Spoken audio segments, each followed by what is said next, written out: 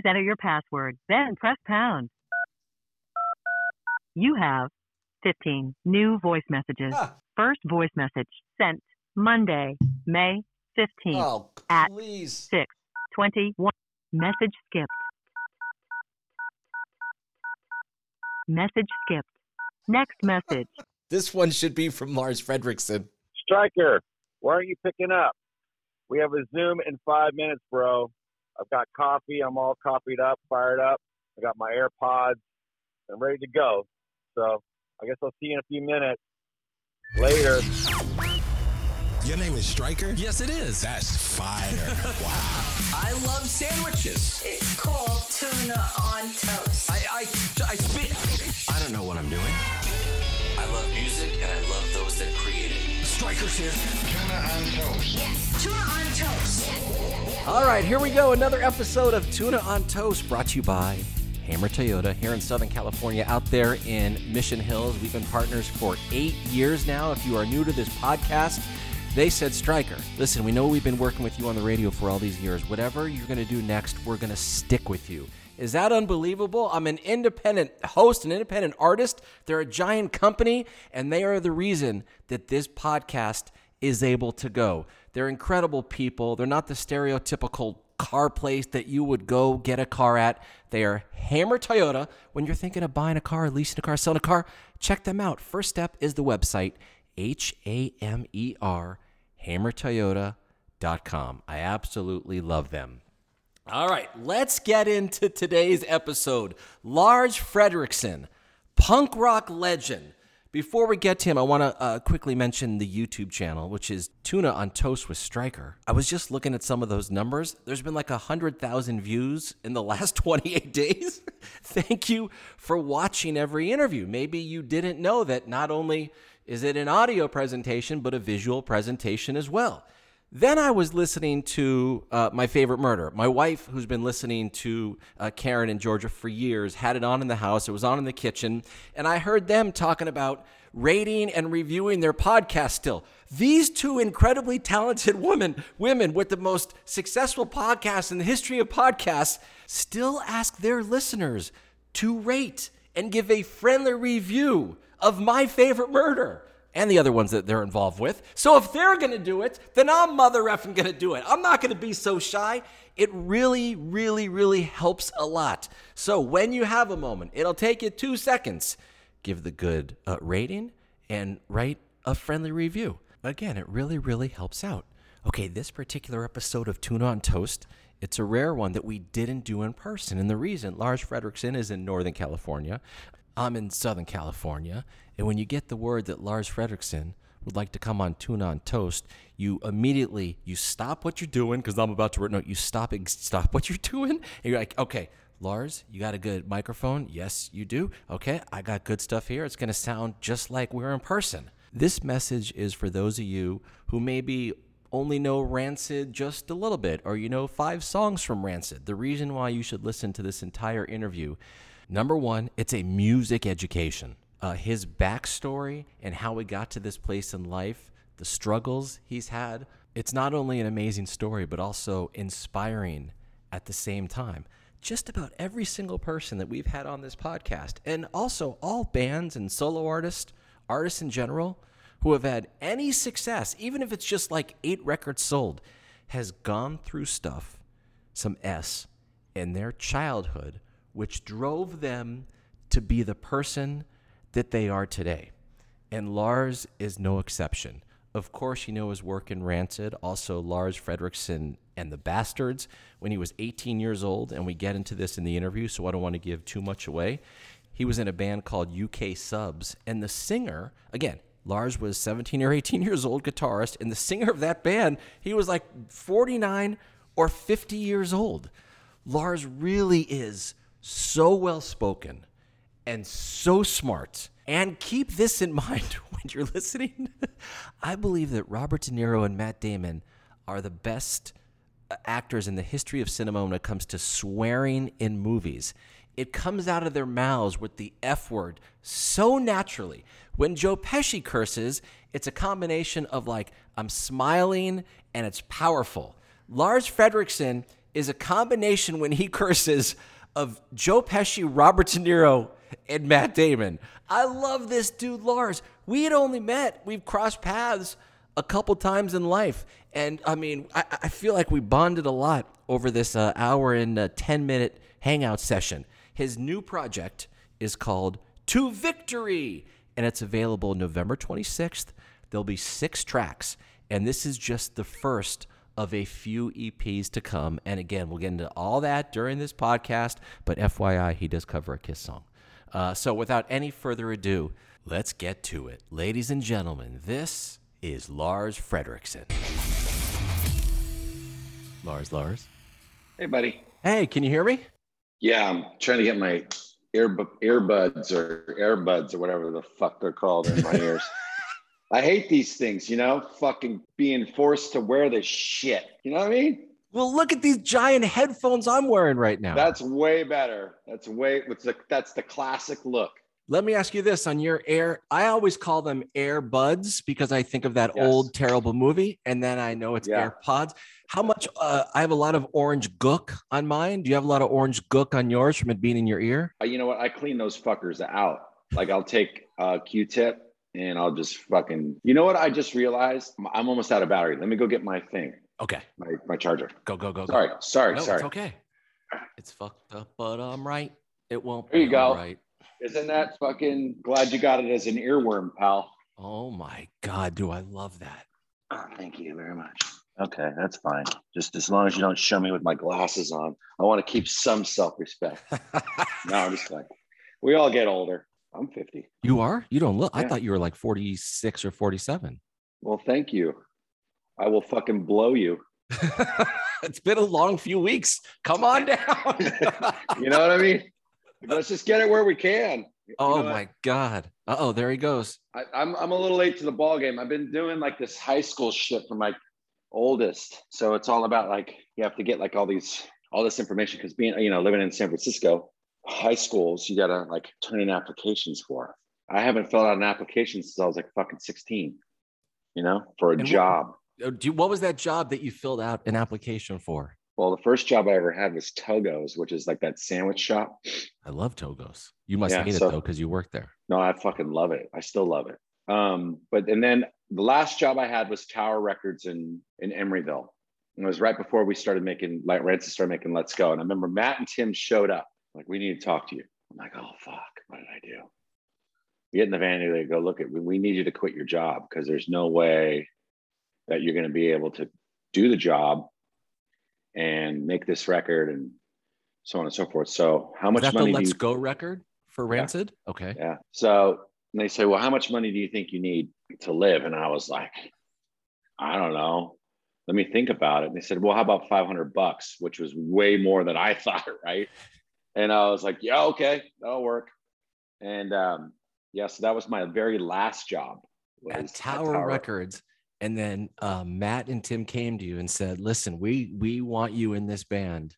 And if I was already in the band. It's just, we were about to make Let's Go. And a lot of that recording time was going to be during the day when I would have to work. Wow. Makes sense? So They were like, well, so this is 90, we had done the first tour. So it would have been early 94 because we came home from the first tour, which was September, October, 93. Because I joined the band February, 93, maybe. But you were in UK subs before that, right? Yeah. So, but that was maybe a year or two before then, because I was 19 when I joined the subs and I was 21 when I joined Rancid. So it was a few years before. And that was a very short-lived experience, partially because I was young, dumb, and full of violence, stupidity, and cum, but as the old saying says. But I kind of wore out my welcome very soon. I mean, those guys think about this. A 19-year-old kid, the singer was my age at the time. He was your age right now at the time? And you're 19, fresh out of high school, as you just said, young, dumb, violent. I was out of high school. I was out of high school by the time I was 16. I left high school. I got my GED. And I stayed up all night on speed with my friend Sam. And I told my mom, I remember it was on a Saturday, and she was like, I said, Mom, I need to be somewhere at 8 a.m. at this high school because we want to go to the mall. because there was a mall next door to the high school where they're doing the GEDs. So we need to be there at like 8 a.m. She's like, why do you want to get there? I remember it was a battle to get her, right, to take us, because it was way across fucking town. Right. And the original plan was to take the bus, but the buses weren't running that early on the Saturday. So there's no way we would have gotten there on time, because we would have had to take 3 buses. So finally I convinced her. And Sam had been kicked out of his house. My mom used to take in all the strays. So it's like, if you were disenfranchised youth, my mom had a place on her floor for you, you know. Wow. She hated the fact that her sons were into punk and shit, but any other punker, like Social Distortion, came to my house and my mom made them hamburgers like in 1982. What? You know what I mean? How did they end up? How did Social Distortion end up at your house? Well, I knew them, you know, because one of my first shows I had seen was at the San Jose. At the San Jose City College, and it was Social Distortion, The Faction, Living Abortions, Ribsy. It was one of the Faction's very first shows, and I met Dennis Donnell, and we stayed in touch. He gave me his phone number. I still remember his mom's phone number, which is funny because I ran into one of his friends. I said, is that his mom? I think his parents may be gone. I don't know, but this was some years ago anyway. It was a 714 number, and that's all I'll say. Right. But how did that work out? So they're playing the Campbell. They were playing the American Legion Hall in Campbell. Okay. And they got there around 5 o'clock, and I was there, and they said, well, we wanted a place to kick it or something like that. And I said, well, come over, you know, hang out. And so they came to the house, and my mom's like, oh, your friends, where are they from? My mom used to live in Long Beach. She used to date a motorcycle cop. She started talking about that. Right. My mom's had like 5, well, God rest her soul, had like 5 boyfriends in her life, 4 of them named Bob. Whoa. How strange is that? Very strange. So Bob, the motorcycle cop, was too stressed out, so she didn't want to marry him. So she hooked up with my alcoholic dad. Good choice, Ma. But anyways, I'm here as a result. But so she just started getting the frozen hamburgers out of the freezer and cooking up, you know, the boys, you know, Derek and Brent and Dennis and Mike. And I think Monk was the roadie or somebody like that at the time. And they were all hanging out in my living room having frozen burgers while we were watching probably the news or something. And then we went to the show, they killed it and whatever. So I always, you know, I had that relationship with them. But like I said, my mom always took in the strays, like anybody that was like sort of, you know, kicked out of their house for being punk or whatever it was, she took them in. It wasn't okay that her sons were into that shit, but it was okay for everybody else's sons. Because I think she just saw good kids. And also I think her experience growing up in World War II and Nazi occupied Denmark and seeing atrocities in front of her face, like she had a different perspective on life. Like, and that's one of the things, like she always, I think what she installed in us was this like social acceptance. Like she never had a problem with, I didn't even know like what the race thing was until later on in my teens. It was never, that wasn't like a thing in my house. Neither was sexuality or anything like that. Like it wasn't until like I got out of Campbell and like came to the city or Oakland or someplace like that, you know, where I first kind of saw what that was. Make sense? Right. Yeah, 100% makes sense. Because my neighborhood was so mixed. You speak so highly of your mother, and I know she passed, as you mentioned, and that's somewhat recent, right? Yeah, back in 2020. I'm so sorry. Oh, thanks. But you know, I mean, the thing about it was, and not to trivialize the pandemic at all, I'm so grateful for it, for me, because like a lot of things that happened to me personally, being there for her the last 6 months of her life, like I wouldn't have been there. I would have not known how bad it was, because the thing about it was is she had cancer twice and she beat it both times. She got it the third time. She told me the pandemic hit. I was not living at home at the time. Me and my second wife were getting divorced. So I was kind of like floating around, staying in hotels and, you know, on tour and stuff. And my partner that I have now, I was staying with her at the time for a day or so. And I remember talking to her about it. I was like, man, I got to go see my mom. It's been like 3 months. And when I was like, fuck the COVID thing. I don't give a shit anymore about this. So we drove down there. And when we got into the house, I thought she was dead because I hadn't heard from her. I called the house 3 or 4 times and she didn't answer. That's not like her, right? So I walked in the house and she was laying on the couch and it was a bad scene. And she hadn't eaten in like a week. And she was sick because she did like this heavy round of chemo. It's like all over her body. So it totally zapped her. She had no energy. She couldn't move. I thought she was dead. I literally was like calling the doctors going, hey, this is what the situation is. She only has moments, right? So I'm trying to like, now I've got to gather all this shit up, right? Long story short, my mom's tough as fucking nails, right? So we get her kind of back to kind of somewhat normal. And basically I ended up moving back down to Campbell and living at her apartment for the 6 months. And through that whole process, like anytime that anybody ever really died in my life, it was always pretty immediate. Like, so my brother was very immediate. Ben was very immediate. There were drug overdoses. They were shot and killed or stabbed and killed or, you know, whatever it may be, you know, or had heart attacks or whatever it was, mostly overdoses and stuff like that. But it was very instantaneous. So it's never like you never were in the process of it. And this was the first time that I was in the process. And then realizing that like, this is not actually happening to me. Like most people take death very personally. Oh, I lost. Yeah. Thoughts and prayers. Right. No, it's not the point. The point is that we're all going to meet that end, right? That death doesn't, for me, this was my experience. That death was not happening to me. It was happening to her. And I was experiencing that. And that was just something that I had to deal with. You know what I mean? Yeah. So when I started making these realizations, it was a very big growing period for myself, you know, in this time. You know, I always had that idea that this doesn't happen to me. I mean, I've been through a lot of deaths and a lot of things and a lot of loss, quote unquote, but this was like a big one. You know, my brother, like I said, was very immediate. I was with her. So I was watching the process happen and the ways nature works. And then obviously the yang of that is like, well, this person's doesn't have very much time here to enjoy, right?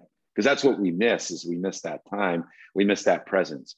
Was she happy that you were there over the 6 months staying with her? Could you feel her happiness for that? I think so. I mean, you know, I didn't want to see, the thing about it is my mom and I, there obviously was, I remember, okay, so let me explain to my mom to you in a nutshell. My mom sat down with me one time at the dinner table. It was just me and her at that time. And my brother had passed away. And she goes, I don't understand why you tour and you leave town and you do this stuff. And I'm like, what the fuck are you talking about? You left Denmark when you didn't even speak English in 1960. And then you came here, and then you went back home. And then you came back over here and you learned how to speak English by watching fucking Leave It to Beaver and Flipper. Like, we have nothing in common here. Like, we're not travelers. We're not adventurers. And she's like, oh yeah, I guess you're right. Huh. Like, that was kind of our relationship sometimes. Wow. It's like, I think we were so much in common, but I feel like there was, you know, a control there. And, you know, when people lose control of relationships, and like, if you think about that dynamic anyway, it's like my mom's experience growing up. When I hear people complain about their experience now and they're triggered or it's not safe, you know, Braxton can't, you know, whatever. It's like, I'm thinking, my mom grew up and survived a fucking World War. Okay. And you're complaining about, you know, some fucking stupid bullshit. That's your big example of conflict, you know? And so I come from this different place, you know what I mean? And I think my mom, as a result of having that experience, and that loss, I think when it came to me and my brother, she tried to control, because as a parent now, I understand greatly that you want your kids to go on a certain path so they don't die. Right. Yeah. Right. And then you don't want them to get hurt. But it's like, if you're getting in the middle of them and getting hurt, then you're cheating them out of that human fucking experience, because you need pain, you need suffering, you need struggle in order to become a human fucking being. 100% agree with everything you just said. Yes. So like when you're giving people participation trophies for just fucking showing up, that's not the real world.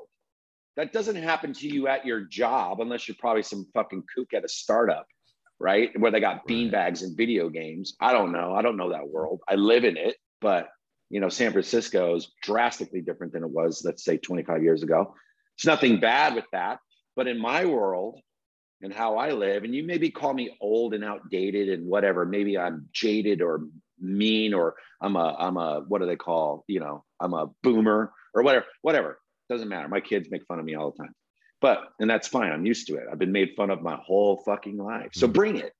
But my point is that there's no safe places. And how you were, the Gods and Guns things, like that song for me, like, because I wrote that song for my kids. Well, hold on. Let's slow down one second here. Let's get everyone caught up here. Okay. As we are doing this today, it is before November 26th. And that is when your 6 songs, Lars Fredriksson, to Victory, that is the project. The world will have every single song. You got a couple covers on there from some of your previous projects, including a Kiss cover. God and Guns is a song. And I love this song. The second you got on, I was singing it to you. It's fucked up, but I'm right. ... It won't be all right. Tell me about this song, how it came to be, and why it's on your project to Victory. I wrote the song in England. I was over there tattooing at my friend's Nick's shop at the time. It was called Skunks Tattoo. And I was at his house, and he had an old Gretsch, White Falcon or something like that. And he would always, when I would stay with him, he'd open up the case, leave it in my room, because he knew I liked to just, would get inspired or whatever. So I remember we were going out to dinner, and I remember I just grabbed it, and I just had that idea because I started thinking, you know, and it was really because I got, you know, my kids started getting into the school and system, and I started seeing the kind of different ideology. Because, you know, like I just said, I was a high school dropout, you know, and in the 80s, right? So it's like, and then I'm seeing like different kinds of perspectives, and you know, and you see that the city starts to change, and the type of people that are coming in have like, and I felt like what I was witnessing was like people had this idea of like what San Francisco should be or what the Bay Area should be. It's like, well, we got to dress in Patagonia, some Lululemons, and then we got to be so woke. We got to be more woke than everybody, and then we got to, you know, it's just this mindset. And then they come in here because it's got a long, rich history of arts and difference in people and stuff like that. But then they move here for the edge, but consequently they edge all the edge out, right? Wow. And then now you have a homogenized, Wonder Bread fucking city full of people, you know, whatever. It doesn't matter. It's not a judgment. Well, yes, it is a fucking judgment, but it's also an experience. So when I started kind of hearing all these things and, you know, hearing these different perspectives, I'm just like, where the fuck are you from? Like, you know, I mean, it sounds like it was almost like a script. Like I love professional wrestling, right? Yes. And when a wrestler cuts a promo, I can tell if it's scripted or if it's real. You know what I mean? Yes. And I kind of felt like a lot of these parents I was talking to, it was a script, you know, it just felt disingenuous to me, right? And I was like, well, wait a second. I understand that we got to keep these kids as innocent as possible for as long as we can. I get that, right? But I'm also not going to fucking lie to them. You know, I'll lie to them about Santa Claus and the Easter Bunny and shit like that. You know, the stuff that's not going to really hurt them. But if you think about us as parents and us as a culture, we basically lie to our kids from day one. We tell them about make-believe and make them think it's real. Yes, it's fun, but we're still technically fucking lying to them, right? And so I was going through a weird fucking time in my life where I was like facing my mortality because I just had children, right? And then I'm getting older, right? Yeah. And so there's much more things that are popping off in here, and I'm also making connections because I'm getting more spiritual, you know, with my spirituality, and I'm drawing these conclusions. And I'm not saying that they're right or wrong. I'm just saying I'm starting making these connections. Like, why am I like this? Why do I think like this? Why am I judgmental about this? Why am I trying to separate myself from these people? Why, you know? And I started kind of getting answers. And I was like, well, wait a second. What if I did the opposite? What if the legacy or the thing that I leave behind for them is the truth? Right? Yes. What if I do something different than let's per se my family did? Maybe I break that chain. Mm-hmm. So I started kind of writing the lyrics, and I was kind of like, mothers tell your daughters, fathers tell your sons. Yes, that's how it starts out at the beginning of the song. Yeah. Yeah.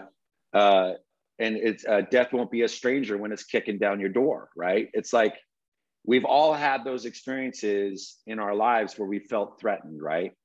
And you can't safeguard kids from that because they're going to experience it at some point in their life. And I think you're doing them a disservice. It's not like I say go run in traffic or, you know, go pick a fight with that kid right there or go steal that kid's bike or whatever it is. I'm not saying I do shit like that. It's more or less like you got a problem with somebody, then you go and solve it. And I would prefer that you do it verbally, but you got to protect yourself at all costs. Mm-hmm.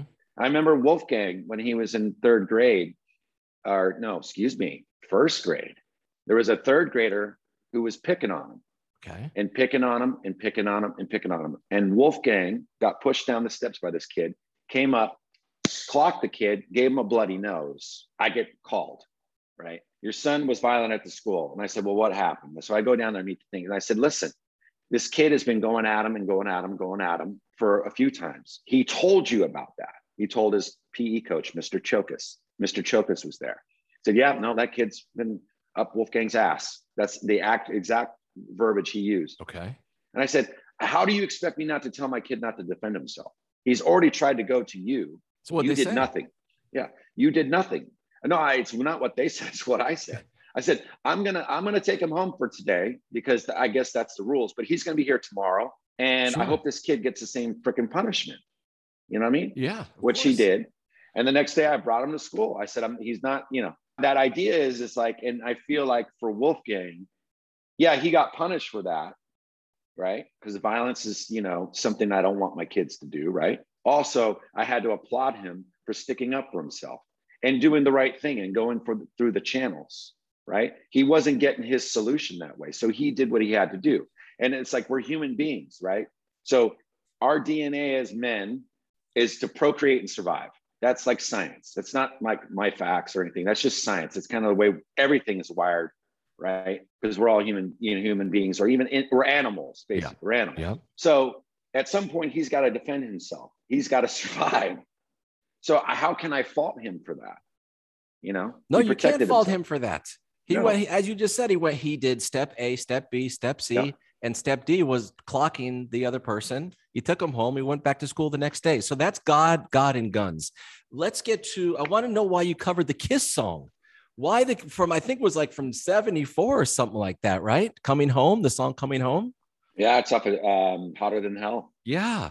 So, I mean, you know, first music I ever heard, it's not a big secret, was Kiss, you know? And Yeah, when we moved to Denmark, when my mom and dad got divorced, my brother was sort of getting into Kiss at first. And my cousin, actually, that's funny that I'm mentioning this story because she showed us Slade, and Mabel was another, was like a Danish kind of glam band, T-Rex. So music, rock and roll music, that kind of boot boy, stompy kind of shit. I think that's probably why I love what I love today, you know, and it was early on. So getting exposed to Kiss and that song in particular, like I always loved the sentiment of that song, but I never could truly relate to it. And I think, you know, being married and divorced to two different women in my life and realizing that like the level of intimacy that I had in those relationships was little to none, right?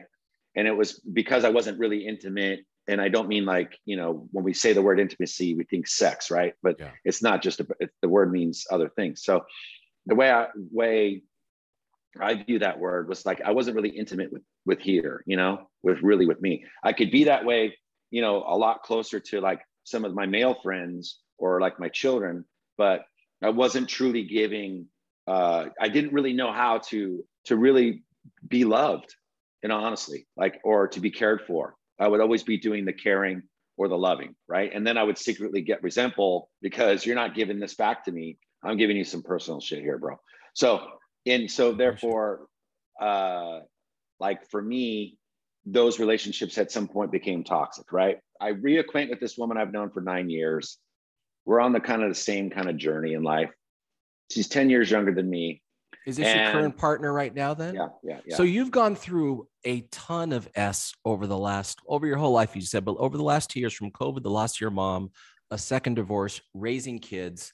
Yeah. You have a new partner now. Yeah. Okay. I'm just trying to set the stage and get all this in my mind here. Okay. It's all good. So, and you know, she's on somewhat of a similar journey. And like I said, I really, you know, I've always been a spiritual person, you know, and this is getting to your answer. I promise you. It's just, there's a long way around to it. I've always been a spiritual person. I'm not a religious person. I don't go to church. I'm not a Catholic. I'm not a Protestant. I'm not a Muslim. I'm not a Judeo-Christian. I'm not Jewish. I'm not any of that stuff. I don't believe in any of that stuff. I believe in, you know, like the earth gives us enough examples that there's something higher being. And if anything, the Norse mythology is more what I subscribe to. And that was because my mom, God bless her, but like when I asked her if she wanted like some sort of priest or anything, she looked at me and when she was on her deathbed, she goes, "No, I'm a heathen." And I was like, "All right, right on, sister." But so I've always kind of gone against the grain when it came, but I've also felt like this connection, right? So, and I think we all do as human beings, and I feel like but anyways. So she comes into my life. It's like a magnet. It works. And she's on the same kind of path as me. And we started kind of, as we were getting together, we were sort of started to do the work together. You know what I mean? Yeah. Because the relationship, I mean, she was coming into a relationship where she's 10 years younger than me.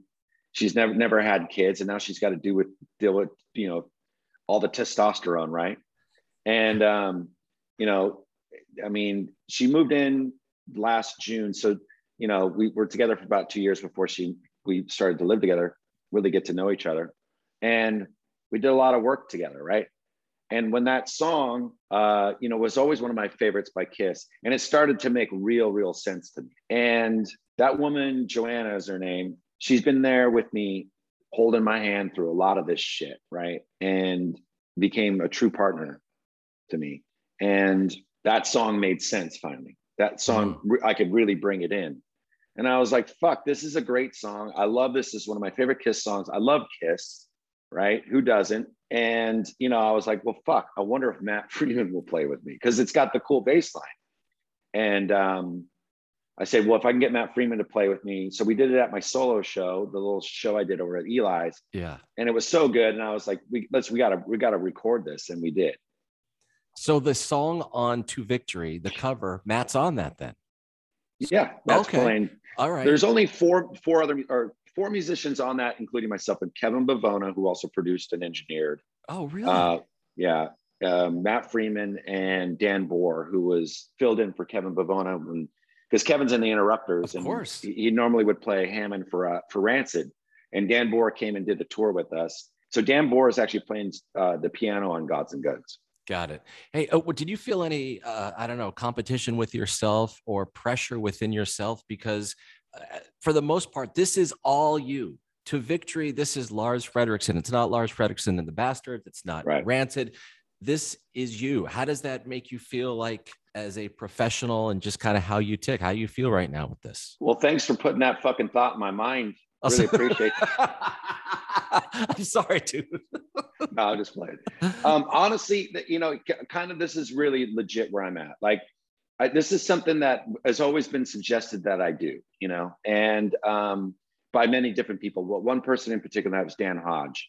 And Dan's known me for a long time. He was my guitar tech. He tour managed Lars Frederiksen and the Bastards. He now manages Rancid. So he was always kind of pushing me to do it.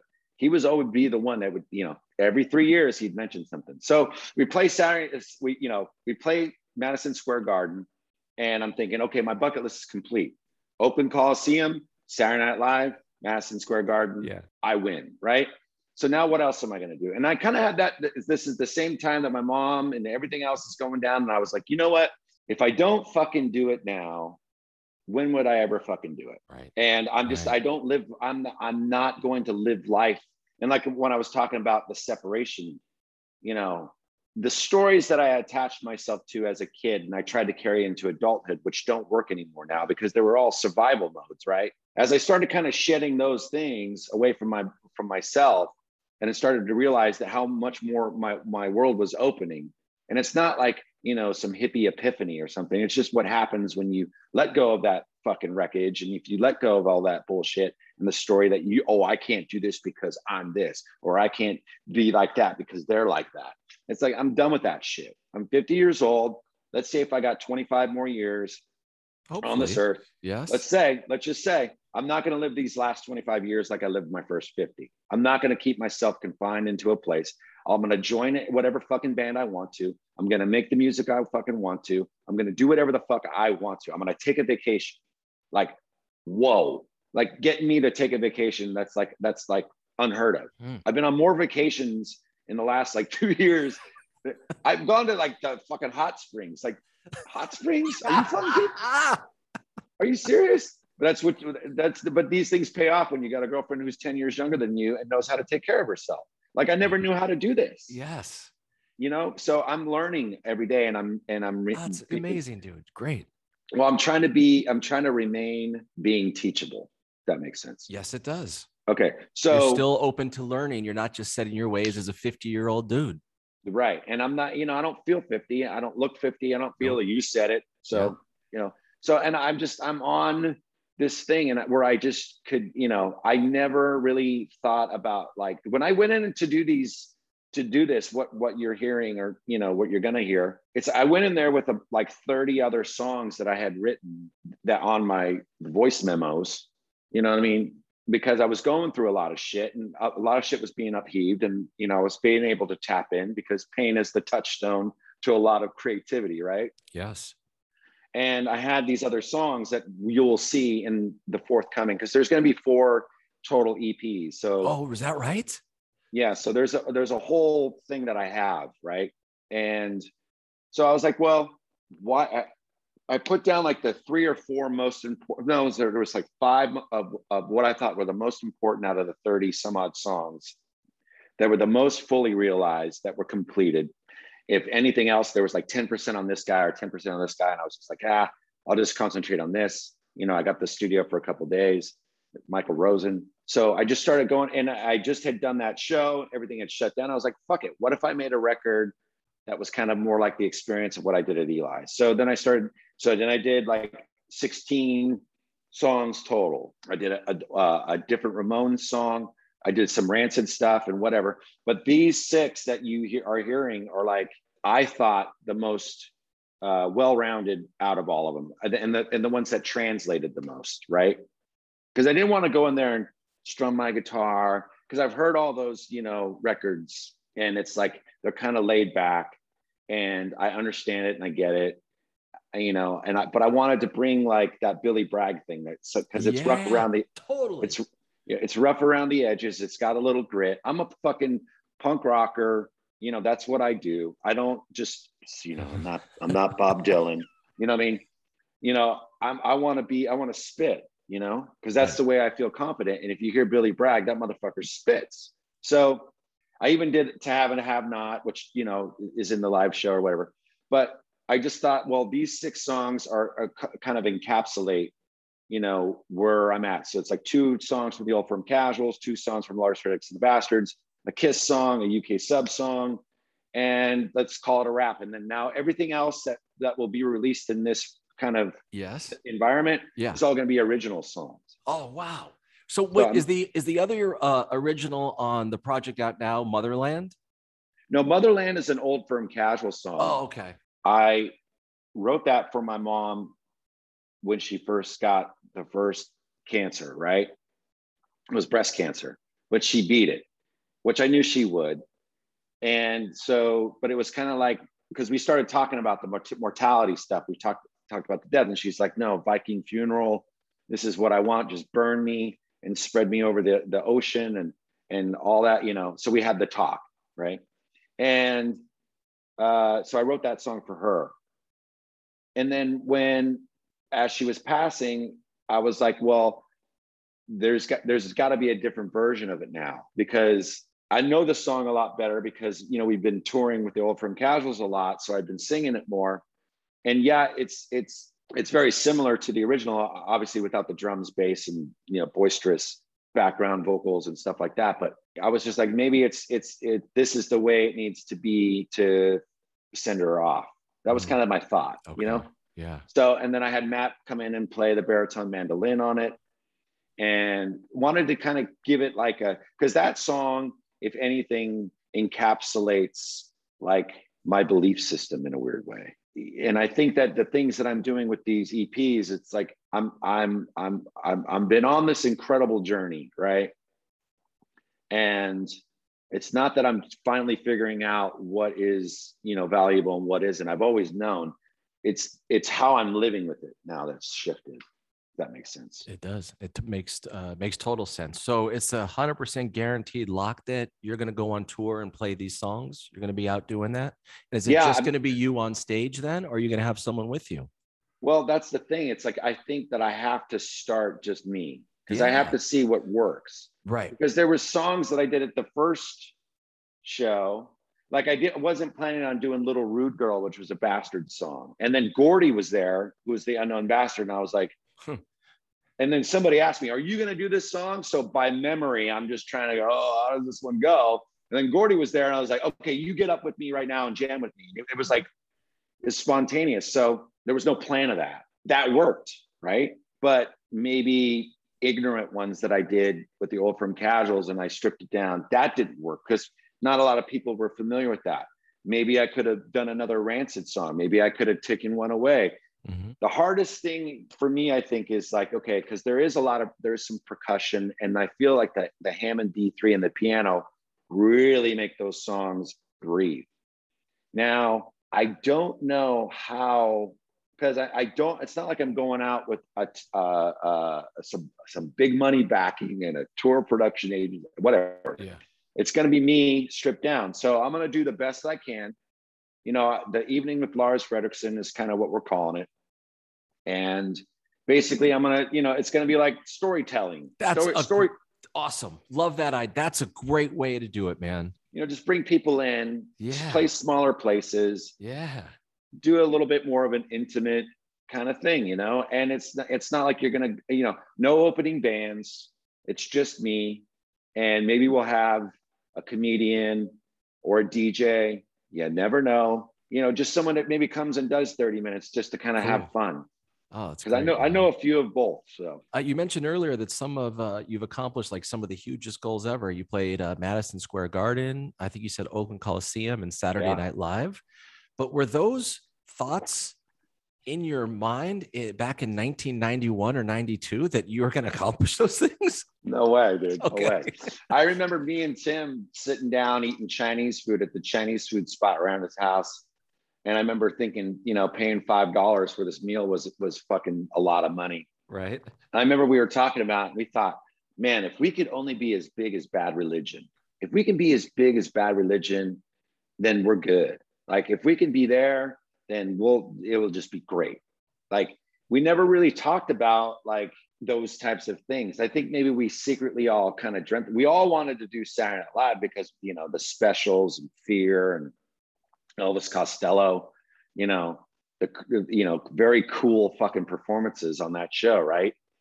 And the Oakland Coliseum, that was our backyard, you know. Right. And now we've done it. We did it twice, which is great. So I think once with Rise Against and then the other time with the Misfits, but you know, that was our backyard. I mean, that's where we would go watch the Warriors play, or, you know, where we saw AC/DC or, you know, any of those bands. I mean, Oakland Coliseum, where the Oakland Raiders play, or the Oakland A's, where Raiders, A's, were Bay Area guys, you know?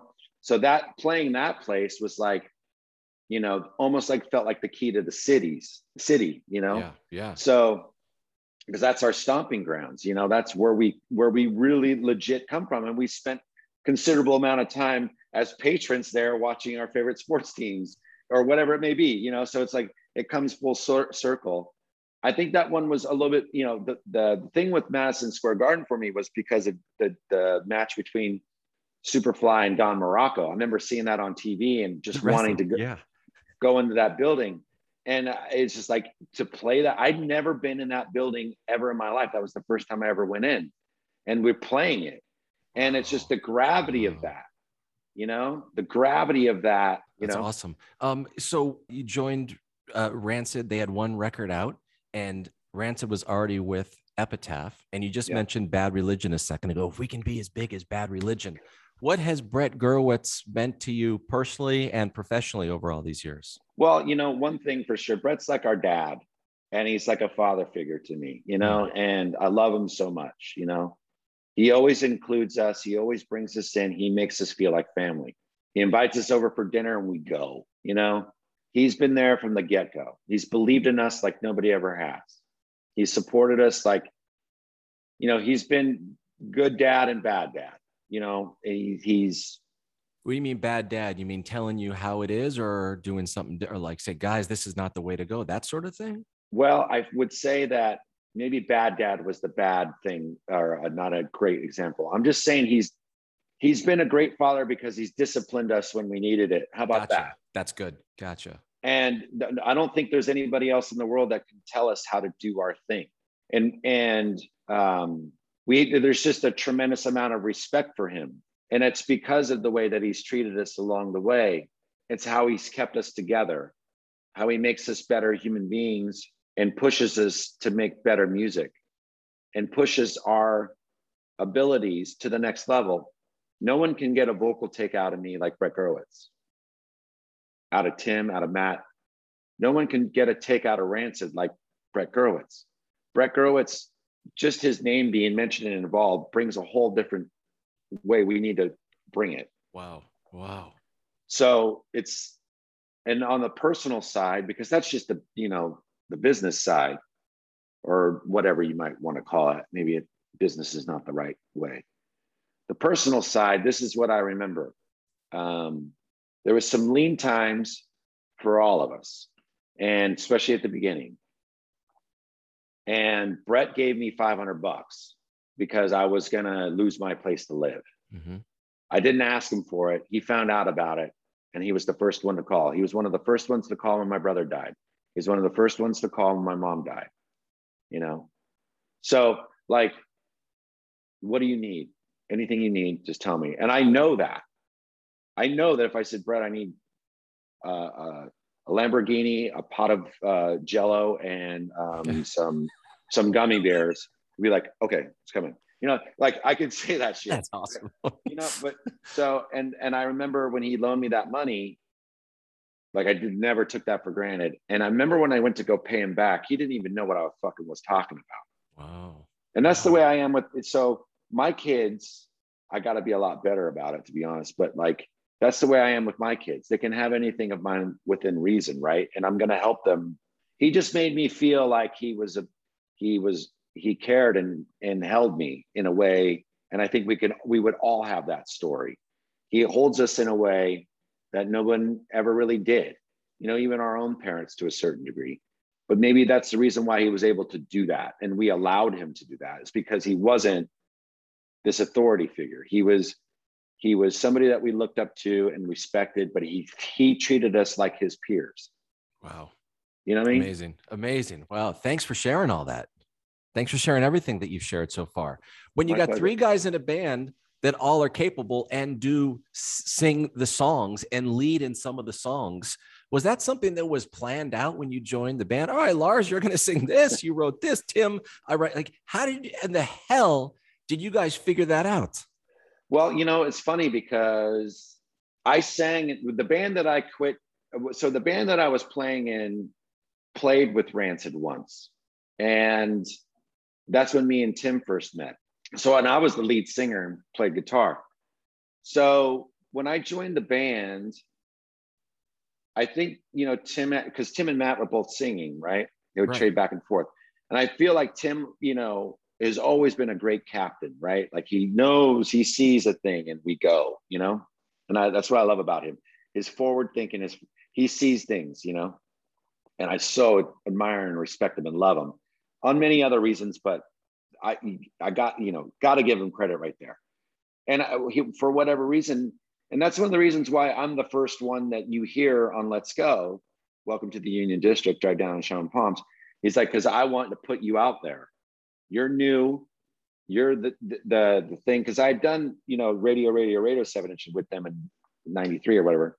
And then now it was like, okay, well, we've already done that. And so he put me out there and said, you know, it's kind of like sink or swim. Yeah. And as it just sort of evolved, and we started playing off each other. And now we just kind of like, what we really do, honestly, is because, like, for instance, this latest record that we recorded, like, we sit around and we all know each other so well. We write songs pretty quickly. You know, we kind of get the idea or whatever, and it comes out. And it's always like the best man for the job almost. It's not like a competition. It's like, it's not about, you know, any of that. It's about who do you feel would be best represented on this song to put this song over, you know, like how do we get it to that next level? And sometimes I'm called to duty. Sometimes Tim is called to duty. Sometimes Matt is called to duty. So it's never really an argument or much of a discussion. It's like, it's almost like we just try everything. Hey, what do you think of Freeman saying right here? Yeah, it's a great idea. Or what do you think of Lars? Okay, let me go try it. And then that's awesome, man. Oh, it's so cool to hear that story. I'm so fired up right now, Lars. That's cool. Hey, do you remember hearing any of your songs on the radio for the first time? And did it matter to you? Sorry. Yeah, it did. I'm drinking coffee out of my Thor glass. We're almost done, I promise. We've been going holy shit, we've been going like 45 minutes. No, don't worry about it. You can keep me as long as you need me. Okay. I really got nothing going on. So I really don't. Like I'm doing laundry, bro. Okay. Like I'm doing laundry and I'm going to sweep up the house. So you're keeping me from my rock star duties right now. Okay. All right. So I want to say it was probably Salvation. And I think, I don't remember exactly where we were, but I feel like it was on the East Coast. But the times that I do remember, like I remember being at Yankee Stadium in like 95 or 96. And I think the Yankees were doing really well. They was in the playoffs and I'd never gone to Yankee Stadium, and Toby Morris from H2O and he took me. And I remember we're sitting back in our seats and we're listening and you know, it's like around the 6th or 7th inning and I hear this song and it's eerily familiar. And I'm like, what the fuck is going on? I'm like, why do I know this song? And I'm not placing it, right? And because there's hot dogs jumping up on the screen. And I'm just like, you know, what is this song? And then all of a sudden I hear, good morning, heartache. You're like an old friend. And I'm like, oh my God, we're a fucking hot dog commercial at Yankee Stadium. Like those are the things that you remember, you know, not so much the radio thing. Like I remember Oedipus from Boston. Right? Yeah. He was one of the first ones to play us, and then Detroit. And then I remember when like Salvation, like when you knew that the song was making some, you know, noise, right? And we were playing in Madison, Wisconsin. And I remember it on 2 reasons, because my buddy Derek was there with his dad, and his dad was a Marine drill sergeant in Vietnam. And they're from Guam. And Tom was his name. And I call him Pops because he's like that dad, you know, he kind of stepped into that role in a lot of ways for me, and really showed me how to be, he taught me respect and common courtesy, you know? And I remember we were playing our shit, you know, you got a circle pit in the thing, and it's like, you can tell the punkers. And I remember there was like, it was like in I think it was at the college or something. And then there was like a row of bleachers that were like, not completely down, but there was a few down. And then there was like a top row. I remember seeing this chick, and very long brown hair, nice jacket, very beautiful, you know, and we go into Salvation and this chick goes off, right? She's just like, I want your salvation. I'm like, what the fuck just happened? And then after we're done with the song, she goes, oh, cross the rooms. And just watching us. But like, she came for that one song, you know what I mean? Or whatever. She was making the connection. But that's when I knew that things were starting to kind of change, because, you know, it wasn't just punk rockers and skinheads and hardcore kids anymore. It was like, you know, more what we call like kind of the Herberts, you know, they were like, they were into kind of punk music, but didn't really look like it. There was, you know, because you always had a certain level of the surfers, the skaters, the punkers, the skins, you know, these guys that would be in our culture, you know, normally. You always have that, right? It's across the board, even to this day. But then you got kind of the more like the normal kind of average music fan who might buy records or might just like songs, you know, like my kids absorb music way differently than I do. Like my 10-year-old loves gangster rap and DaBaby and, you know, what is it? Something Red or something. I don't know, whatever. It's fucking hardcore shit, but like, it is what it is. And then my partner's Beyonce, that's her jam. Like she loves Beyonce. And then my oldest likes metal and punk. So my point is that like how they consume music and how they listen to music, it, you know, whether it be casually or intensely, like they find their thing, right? And they gravitate to it. And that's the most important thing, right? Because you want them to be exposed to different kinds of flavors, you know. I mean, like I loved skinhead reggae and I loved hip hop and I loved punk rock and I loved, you know, the Oi shit, and I loved Kiss and AC/DC and Motorhead, and I loved thrash like Exodus and Testament, Death Angel, and, you know, Slayer and Creator and whatever. And then I loved the 70s shit like Slade and T-Rex and Mott the Hoople and shit like that. I hated fucking Emerson, Lake and Palmer. I don't like the fucking Grateful Dead. Fuck jazz music. I fucking hate that genre. I don't get it. Whatever. You can tell me how great they were. They're all a bunch of junkies, whatever. Doesn't matter. Doesn't hold any, but you know, so I like that street music. I like Aretha Franklin. I like Sam and Dave. I like, you know, some of that soul shit. I like, you know, I like something, Smokey Robinson, anything that's going to give me that, you know what I mean? That's what I go for. Right. So it could be Run DMC or Ice Cube, or it could be Aretha Franklin and, you know, Johnny Cash, or, you know, George Jones, or GBH, Discharge, and what, you know, the kid I do love, the rapper kid. Oh shit, he's passed away. But my heart, I'm not gonna get this. I'm not gonna get this, Lars. I'm sorry. Oh my God, what's his fucking name? He ate a bunch of drugs when they were landing because he thought the cops are coming. Oh, right. That happened within the last year and a half or so. Something like that. Yeah. Okay. It's talented motherfucking kid. I can't believe I'm spacing his name because I actually legit like him. And he's got melody and he's a great, and I mean, God, it's 21 years old. Fucking A, come on. You know, such a sad thing, but because none of my heroes were Johnny Thunders or Sid Vicious, and I was like that. Right. But I do love Thunders, but whatever. But my point is, it's like I'm not really into, you know. Anyways, so I think once you connect to something, for me, it's the street shit. You know. I'm gonna get you out of here. Just a couple more things here. Okay. Was it because I wasn't in your inner circle, not even close, but was it real that there were some people that were huge fans of Rancid, gave you guys shit because you were getting popular and maybe you were going to go to a big label? Was that real? And if it was, did you guys care about that outside noise? No, I mean, but that's the thing. It's like, you know, I can only imagine if there was like a Facebook back then. Fuck. Fuck.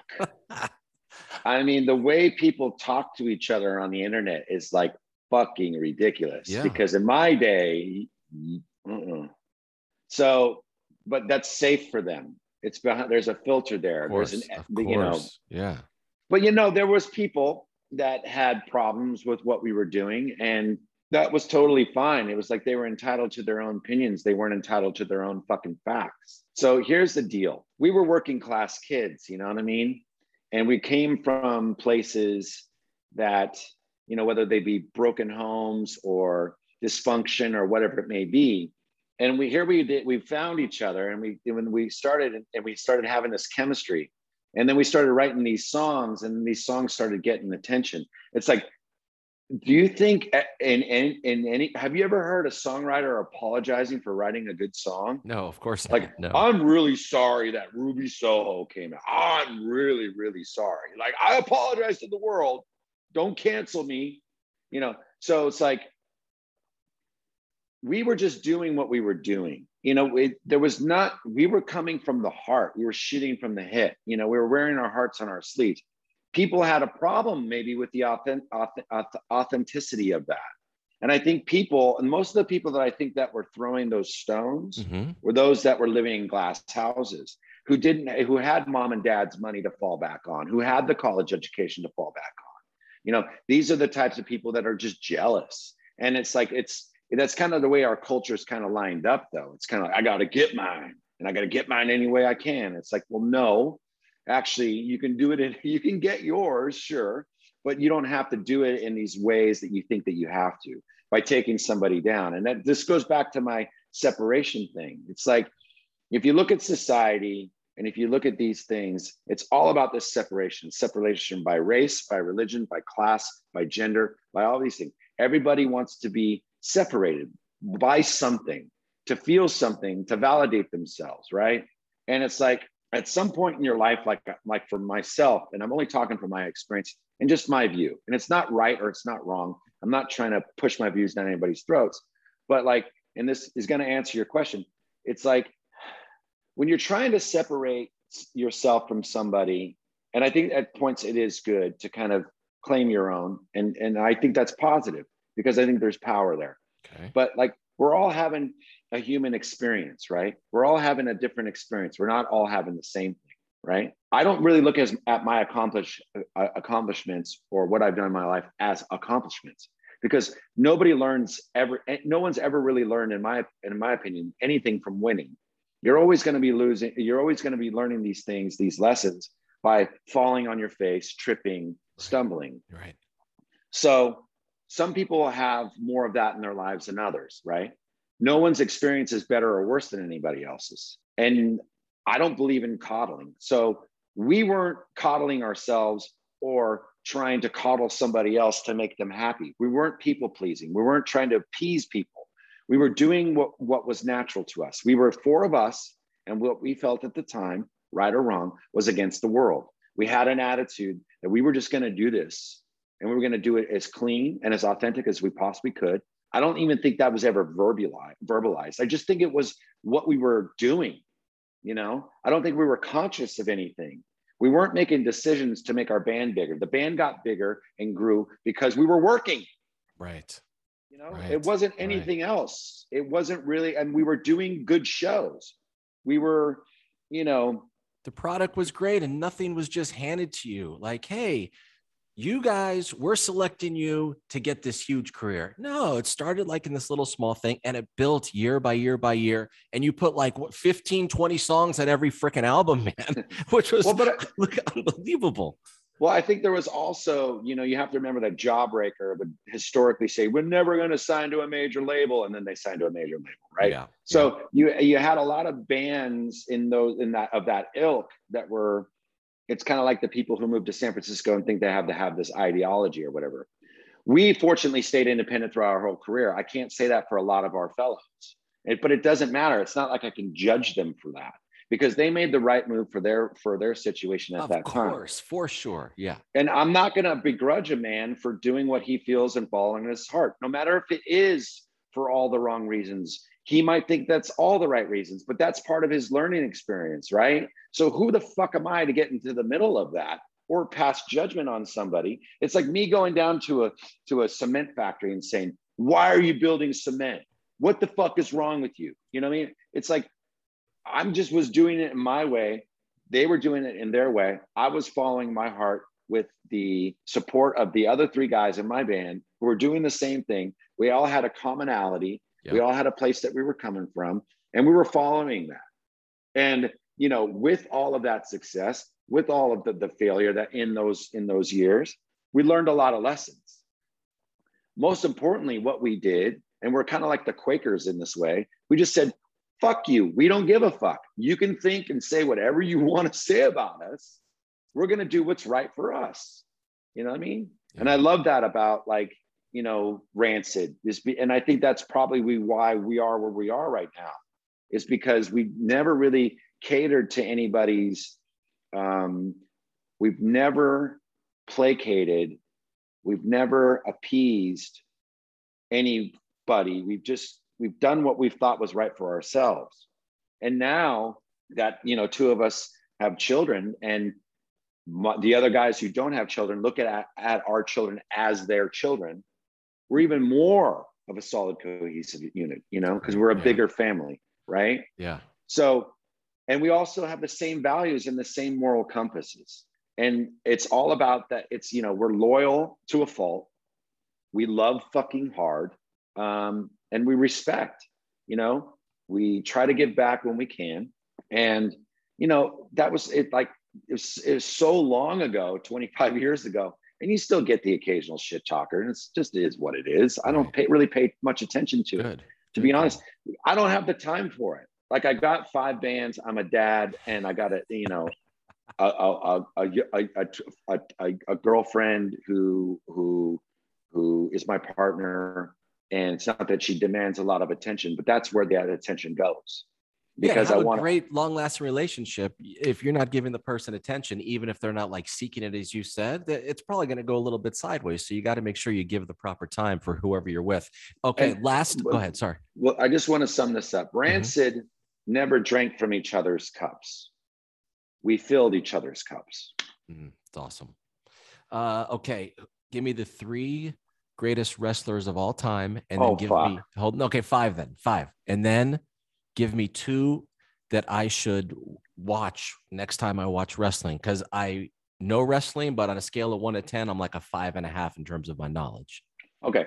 Well, you got to give kudos rather than, but you have to take the personal lives or anything out of the picture. You just got to look at them as performers, right? Okay. You got to have the Nature Boy, Ric Flair, up there. Gotcha. You got to have Dusty Rhodes.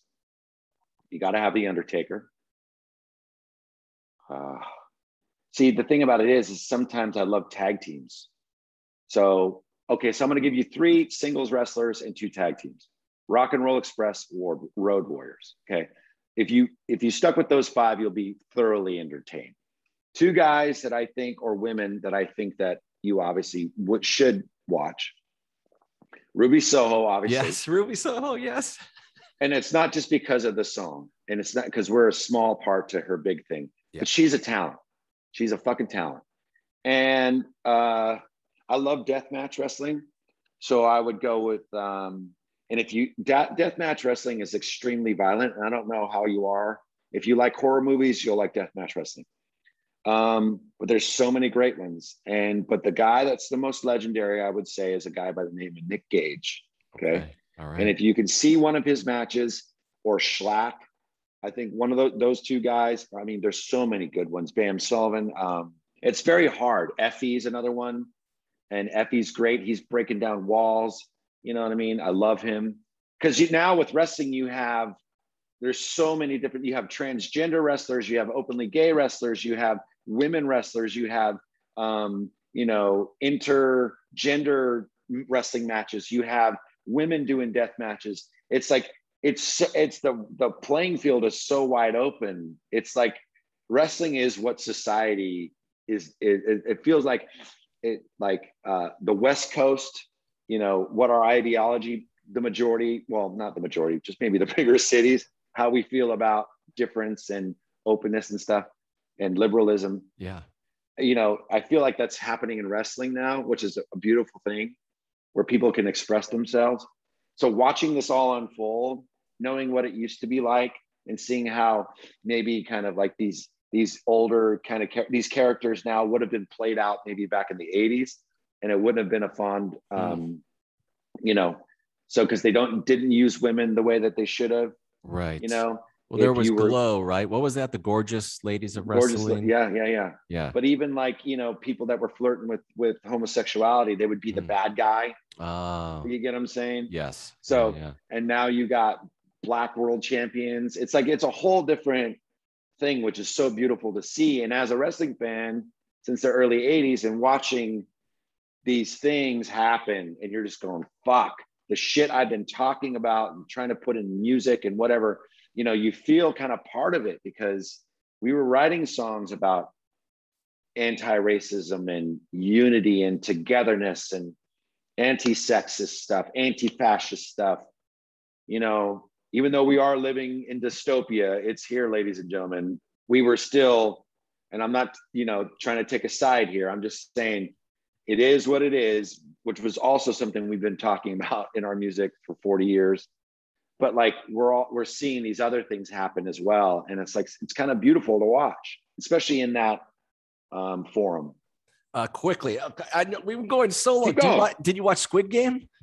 Fuck yeah, I watched Squid Game. Did you like it? Loved it. Okay, good. It was awesome. Do you watch Curb Your Enthusiasm? You know what? I do. And I will tell you something right now. That is one of the funniest motherfuckers. It's next level, the comedy. You know what I mean? And it's so funny because like comedy is one of those things now where a lot of this political information that seems like more in the middle. Yeah. You know, because everything's so fucking polarized. It's either over here. If you wear a mask, then you know you're a fucking commie hippie, and if you don't wear a mask, you voted for Trump, and you're a Nazi. But like these comedians come in, and like Dave Chappelle, Larry David. I only wish Robin Williams was here. But like, and you see these guys coming in and calling this shit out like a comic should. Bill Maher. You know, I mean, there's a few more that I can mention, but I won't to save time. But they're really being the ones that are kind of like, yo, people, remember this? Remember we're all this? Yeah. You know what I mean? They're saying it in their certain ways, but they're doing a good job, I think, by provoking people enough for them to think. Because I think a lot of hardliners, I don't think there's really, when you have hardliners over here and hardliners over here, there's nobody in the middle, and then the middle just closes off and they don't say anything anymore. So you're not going to get understanding of this opinion or whatever, you know, and it all becomes divisiveness. Yeah. Gods and Guns talks about that. So November 26th to Victory. Plus there's going to be 3 more EPs after that. We will find and watch and go see Lars Frederiksen on the road, an intimate night, an intimate affair, storytelling and music. I cannot thank you enough for spending so much time with me, and kudos to you on a career that you built, maintain, and even in 2021, as we move on, it's getting bigger and bigger. And you guys have been you personally and the bands have been so important to so many people around the world for 25, 30 years. So thank you. Well, thank you, man. I mean, Rancid is bigger than all of us, and we know that. It's yours now, you know what I mean? So, and thank you for the love and support and all of the, you know, everything. You know, I mean, we couldn't have done it without a crowd, and we couldn't have done it without people who wanted to come see us. So for that, I'm eternally grateful. Awesome. All right, Lars, have a great one, man. Thank you. Thanks, again. Buddy. All right, I'll see you soon. Okay. See ya. Bye. That's another episode of Stryker's Tuna on Toast. Promise it'll get better. Most likely. For sure. Maybe. That's it. We're done. Another episode comes to a close. That's Lars Frederiksen, everybody. Unbelievable. Go check out his new project, To Victory. Also, if you're listening to this, the YouTube channel is Tuna on Toast with Stryker. Also, I'm so easy to find on Instagram. This is a one-man operation. I attempt to respond to everyone if you send me a message. Ted Stryker on Instagram, Tuna on Toast Instagram. And again, if you have 55 seconds, please give me a rating, a great rating, and write a friendly review. It really means a lot. All right, have a great rest of your day, a great rest of your night. We will see you on the next episode. I'm Ted Stryker. Happy snuggles. Bye-bye.